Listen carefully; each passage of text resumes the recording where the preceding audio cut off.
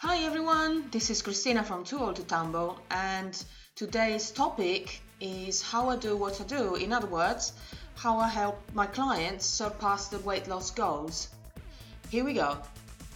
And now, how do I do what I do? Well, it's very simple. I like to use the word detective in my title, my job title, if you want to call it that. And that's because I tend to ask a lot of questions. Part of my job is try to uncover how my clients' metabolism work, because it's very unique. Although there are similarities among the species, but it's also very unique for each person, and it also determined what works and doesn't work is also determined a lot by people's preferences. So I need to know what these preferences are, sort of personal inclinations and all that. But what's more important is the reasons why people want to ask for my help to achieve their fitness or weight loss goals, and that is not always easy to uncover. And so for me to be able to be effective, I need to know what really drives people to seek my help and to embark on such a journey, which can be very complicated and very difficult and heartbreaking as well, because you have to deal with a lot of personal issues. So it's I'll tell you a story. I had a client a few years ago who came to me and she said, I'm in my 40s now, I just got a little bit of a big belly, I would like to lose that and lose a bit of weight, I just feel a bit lethargic, I want to get more energy.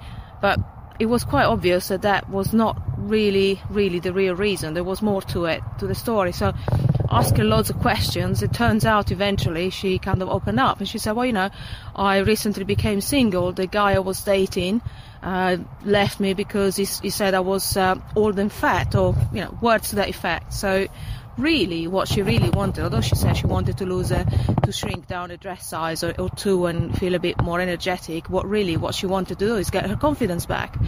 As a woman, as a middle-aged woman, if you want, although 40, I would say 40, now that I'm nearly 50, 40 is not middle-aged yet, you're still in your prime. And so she just wanted to get over that fact and just feel better in her skin and feel more confident, so she can go and just jump back into the dating scene and hopefully find a better partner than the one they call her fat, which is not very nice. So that, obviously, the way we went about the weight loss and the fitness program from that point on was changed, because we experimented with different things. Then there's obviously certain things that you do if all you want to do is really just shrink a dress size or two because you're going to a party or on holiday. It's one process. If you say I really want to look good because I want to get back into the dating scene, it's a different process. You're looking at different things. It's not just losing your weight, it's just how you carry yourself, projecting confidence, feeling confidence, becoming confident. There's all sorts of different things that you have to work on, and that's how I do what I do. I try to probably annoying my clients a lot in the beginning until they realize what I'm doing, by asking millions of questions, but that's what helps me get the full picture of what we're dealing with.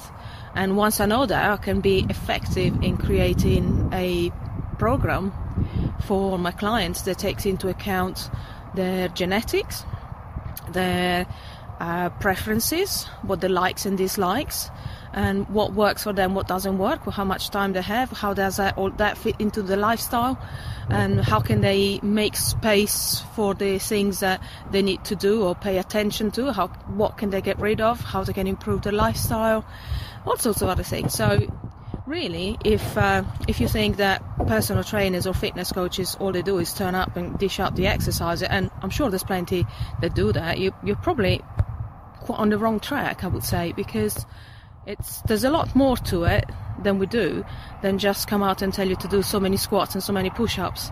As I say, I will do that as well, but mostly it's about finding what makes you tick and what drives you, and that can make a whole lot of difference to how you approach the whole thing and how likely you are to stick with it. Because if you don't stick with it, if you do it for a couple of weeks and then give up at the first sign of success, it's never really going to last very long. It's not going to happen. So that's how I do what I do.